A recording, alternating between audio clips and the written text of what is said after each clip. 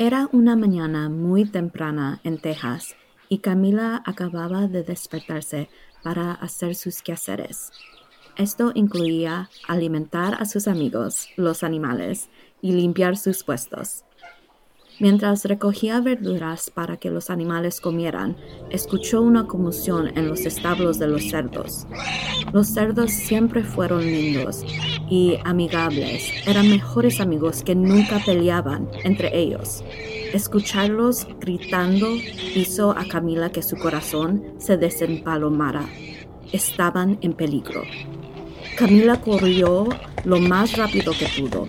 Llegó a los establos y ella se detuvo inmediatamente. Una criatura del tamaño de un perro grande caminando lentamente hacia los cerdos asustados. Tenía la piel corcía, garras largas y afiladas, y el pelo puntiagudo a lo largo de la cresta de la espalda. La criatura se volvió hacia ella y gruñó, mostrando una boca llena de dientes afilados. Camila corrió y encendió los focos. No tenía idea de qué hacer, no tenía armas. Cuando regresó, afortunadamente la criatura se había ido. Después de calmar a los cerdos, agarró su teléfono y llamó a todos lo que se le ocurrió. Control de animales, la policía, el zoológico, cualquiera que pudiera ayudarle a identificar qué había intentando atacar a los cerdos. Todos ignoraron sus preocupaciones. Eran solo animales de granja, ellos no son importantes, dijeron. Probablemente era un coyote, dijeron. Colgó el teléfono con frustración. Camila amaba a cada uno de los animales que había rescatado y no permitiría que ninguno de ellos salieran lastimado. Convencer a la gente que vivían cerca de ella que los animales eran importantes siempre había sido difícil. Pero ella no se daría por vencida. En la mañana, Camila fue a la tienda de granja para ver si alguien más había visto la criatura. Descubrió que algunos de los granjeros que vivían cerca de ella no tenían tanta suerte como ella. Habían perdido en total 5 vacas y 15 cabras. Nadie más había visto el animal responsable y la miraron divertidos cuando descubrió a lo que vio. Al igual que la gente del teléfono, la ignoraron. Camila estaba a punto de darse por vencida cuando ella notó que una niña estaba siguiéndola por la tienda. Se acercó a ella lentamente. La chica parecía nerviosa.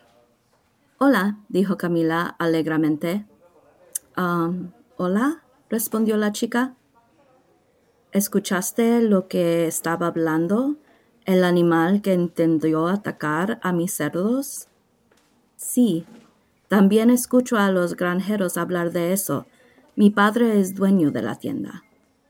«¿Has oído algo más de ellos? ¿Qué podría ser el animal o de dónde vino?» La chica miró sus zapatos con nerviosismo. «Está bien», dijo Camila. «Te prometo que te creeré». «Viene del cielo», susurró la niña. ¿Qué? Camila no entendía, pero de repente tenía mucho miedo. «El chupacabras», dijo la niña. Camila corrió a casa y llamó a su amiga Daniela. Ella necesitaba ayuda.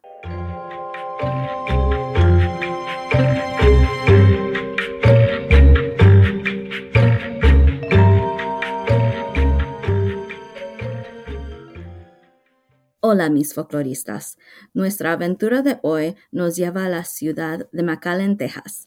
McAllen está en el extremo sur del estado de la Valle del Río Grande, la frontera entre México y Estados Unidos. Mi prima Daniela vivía allí y me llamó urgentemente porque su amiga necesita nuestra ayuda. Camila Flores, que dirige un santuario de animales en McAllen, está en peligro. Ella rescata animales de granjas que ya no tienen uso para ellos. Estos animales son seres dulces, traviesos, divertidos sintientes y hace unos días había llegado algo que quería lastimar a los amigos de Camila. Fue grande y aterrador y vamos a ayudarla a detenerlo. Bryan y yo conocimos a Camila en su casa y ella nos llevó a recorrer la propiedad mientras nos contaba qué había pasado y cómo se encontró con la criatura por segunda vez. Camila se había preparado esta vez con una escopeta y salió corriendo a proteger las cabras que pedían ayuda.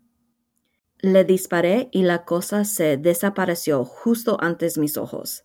Sé cómo sueña, pero te juro que eso es lo que pasó. Te creemos. Ya sabes qué hacer, folcloristas. A la biblioteca. Los chupacabras se reportaron por primera vez en 1995 en Puerto Rico, donde se les atribuyó ataques a cabras, ovejas y otros animales domésticos. Eran diferentes de otros predadores porque dejaban a los animales sin sangre. Eso es lo que dijeron los granjeros que les pasó a sus vacas, exclamó Camila. Las criaturas se vieron también en Latinoamérica, México y tan al norte como los Estados Unidos. Los primeros informes describen a una criatura que se parecía a un gran canguro reptil con enormes ojos rojos. Sin embargo, también se reportó un tipo diferente de chupacabra en muchos lugares. Estos chupacabras eran más pequeños y se paraban sobre 4 patas. Parecían perros, pero sin pelo. Ese es el que yo vi. Parecía un perro grande con piel corrosiva, Camila dijo. Tenía unas garras enormes, colmillos y caminaba a 4 patas. Encontramos docenas de relatos de personas que habían visto el chupacabra, pero no pudieron encontrar ninguna información sobre cómo mantener a los animales a salvo. El chupacabra atacó primero en el pequeño pueblo de Canovanas, Puerto Rico, donde mató más de 150 animales. Allí una mujer llamada Madeline Tolentino dio la primera descripción de la criatura. Al igual que con Camila, fue despedida y algunos incluso culparon a la película Species por la imaginación hiperactiva de Madeline. Sin embargo, los asesinatos no se divirtieron y pronto hubo más avistamientos de la criatura que coincidía con los de Madeline. Incluso encontramos una entrevista con el alguacil de la policía que habló sobre su encuentro, diciendo que el chupacabra no era de este mundo. Estudié los dibujos de las 2 criaturas. Es interesante que hay 2 versiones del chupacabras. Son muy diferentes, pero comparten territorio, comen lo mismo y ambos dejan sin sangre sus víctimas. ¿Podemos hablar con la niña de la tienda de alimentos? No puedo quitarme de la cabeza lo que dijo. Viene del cielo, susurró Camila. De camino a la tienda se nos ocurrió un plan. Íbamos a intentar hacer una trampa y configurar el equipo de grabación. Entonces tendremos prueba. El chupacabra es real. En la tienda enviamos a Bryan a buscar acero para nuestra trampa y le preguntamos al dueño si podíamos hablar con su hija. Cuando le explicamos por qué, se burló. No puedes escuchar a una niña. Tiene una imaginación hiperactiva. Es mi tía llenándose la cabeza de tonterías, él dijo. Vaya, ¿tu tía también ha visto una chupacabra? ¿Podríamos hablar con ella? Realmente nos ayudaría. Yo le rogué. Se encogió sus hombros. ¿Por qué no? Su nombre es Madeline. Vive en Puerto Rico. Te daré su número, pero te advierto que no le gustan los extraños. Camila y yo nos miramos emocionados. Esto es. Su tía tenía que ser la Madeline y nos iba a dar la ayuda que necesitábamos. Mientras salimos, Camila vio a la niña que había hablado sobre el chupacabra. Dile a tía Mary que Jessica te dio su número. Ella será amable entonces, dijo con una sonrisa. Camila susurró, gracias por creerme, dándole un abrazo a la niña. De vuelta en el santuario llamamos a tía Mary. No contestó, así que dejamos un mensaje, asegurándonos de mencionar que Jessica nos envió. Comenzamos a construir las trampas, que eran básicamente versiones más grandes de las trampas que usan para atrapar los gatos de la comunidad cuando intentan arreglarlos. Grandes artílugos de acero inoxidable con una abertura y un lugar para el cebo con el otro extremo. Una vez que la chupacabra se acerca lo suficiente al cebo, la puerta se cerrará, el golpe atrapándolos. El único problema era que no teníamos ningún cebo.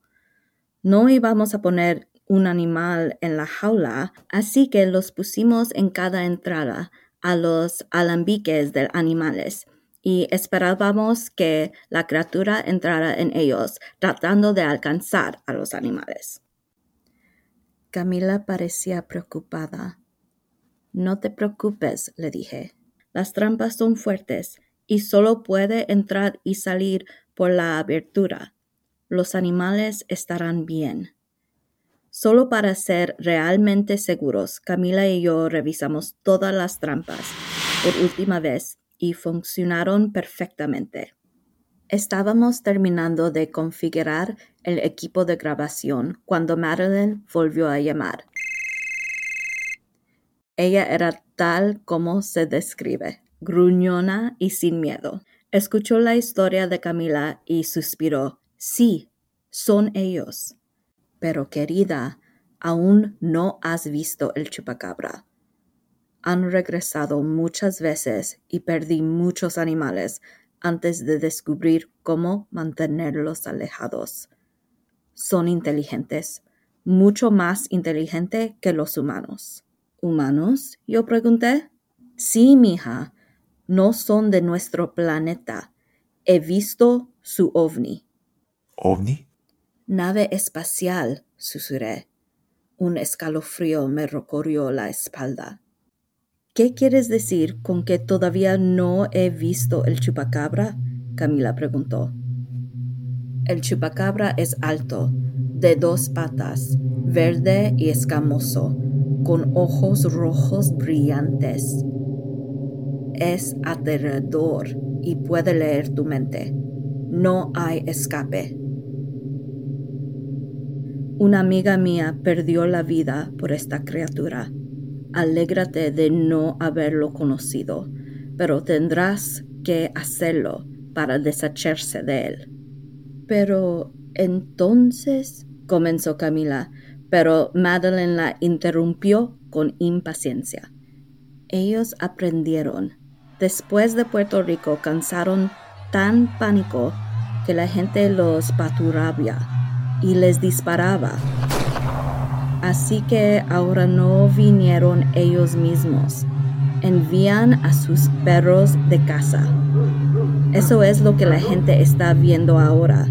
Sus compañeros que les traen su comida. El caso es que tienen un amor con estos animales al igual que nosotros con nuestros. Lo que tienes que hacer es atrapar uno y te dejará en paz si se lo devuelves. Pero, ¿cómo hacemos el intercambio? ¿Podemos hablar con ellos? ¿Cómo nos comunicamos? Yo pregunté. Recuerda, ellos pueden leer tu mente. Y si quieren que lo hagas, puedes leer la de ellos.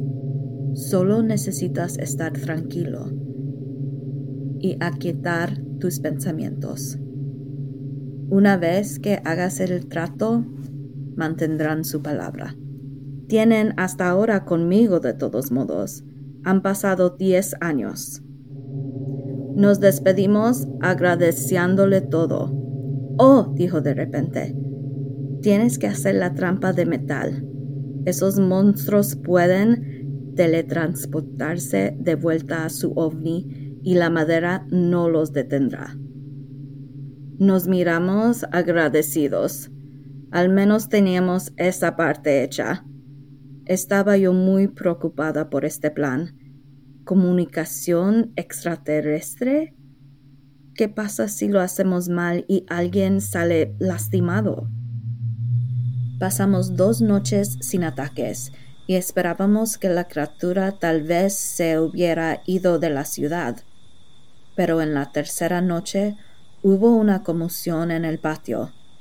Esta vez venía de las ovejas. Revisamos las cámaras y allí estaba, arrastrándose lentamente hacia los animales. Necesitamos ayudarlos, dijo Camila con urgencia. Hay bebés allá adentro. Mi sangre bombeaba. Estaba asustada, pero también un poco emocionada. Estábamos a punto de obtener evidencia real de el Chupacabra. Esto nunca había ocurrido antes. Íbamos a tener videos, fotos y tal vez incluso un cabello o 2.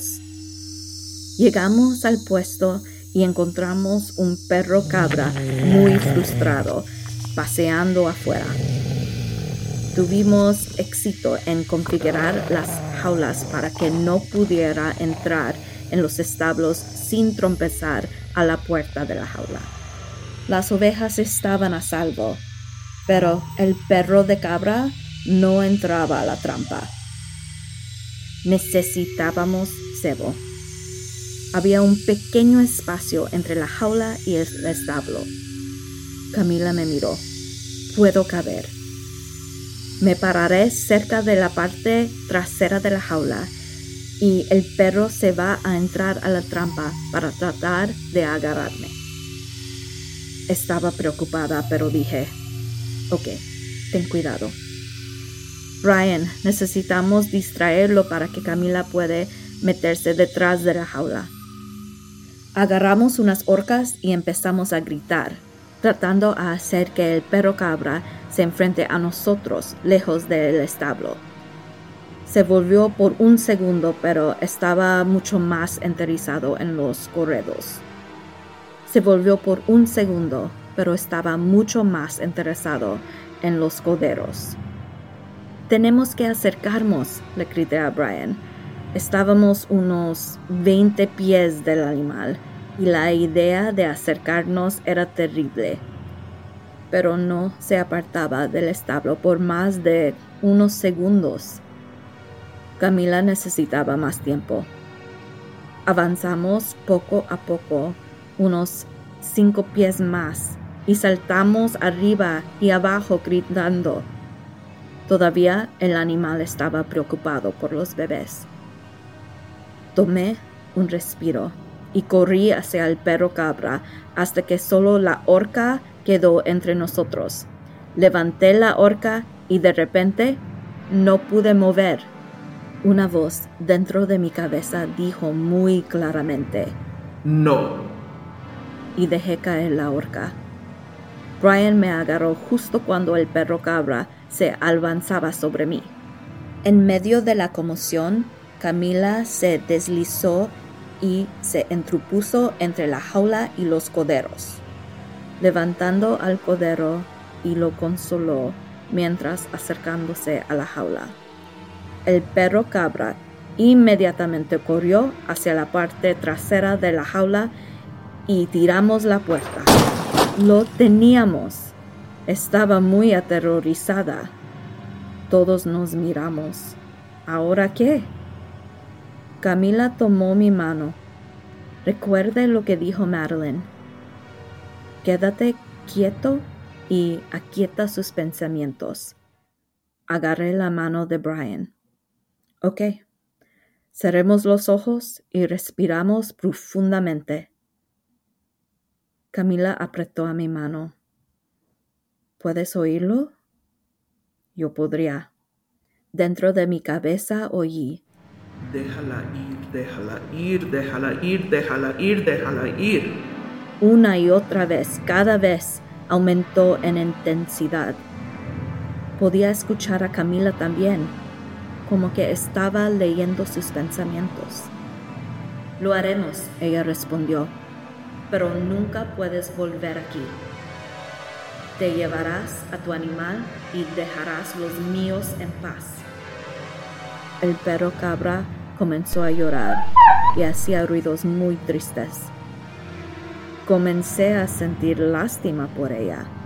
Definitivamente estaba asustada. Sí, déjala ir ahora, dijo la voz ferozmente. Prométeme, los dejarás solos siempre.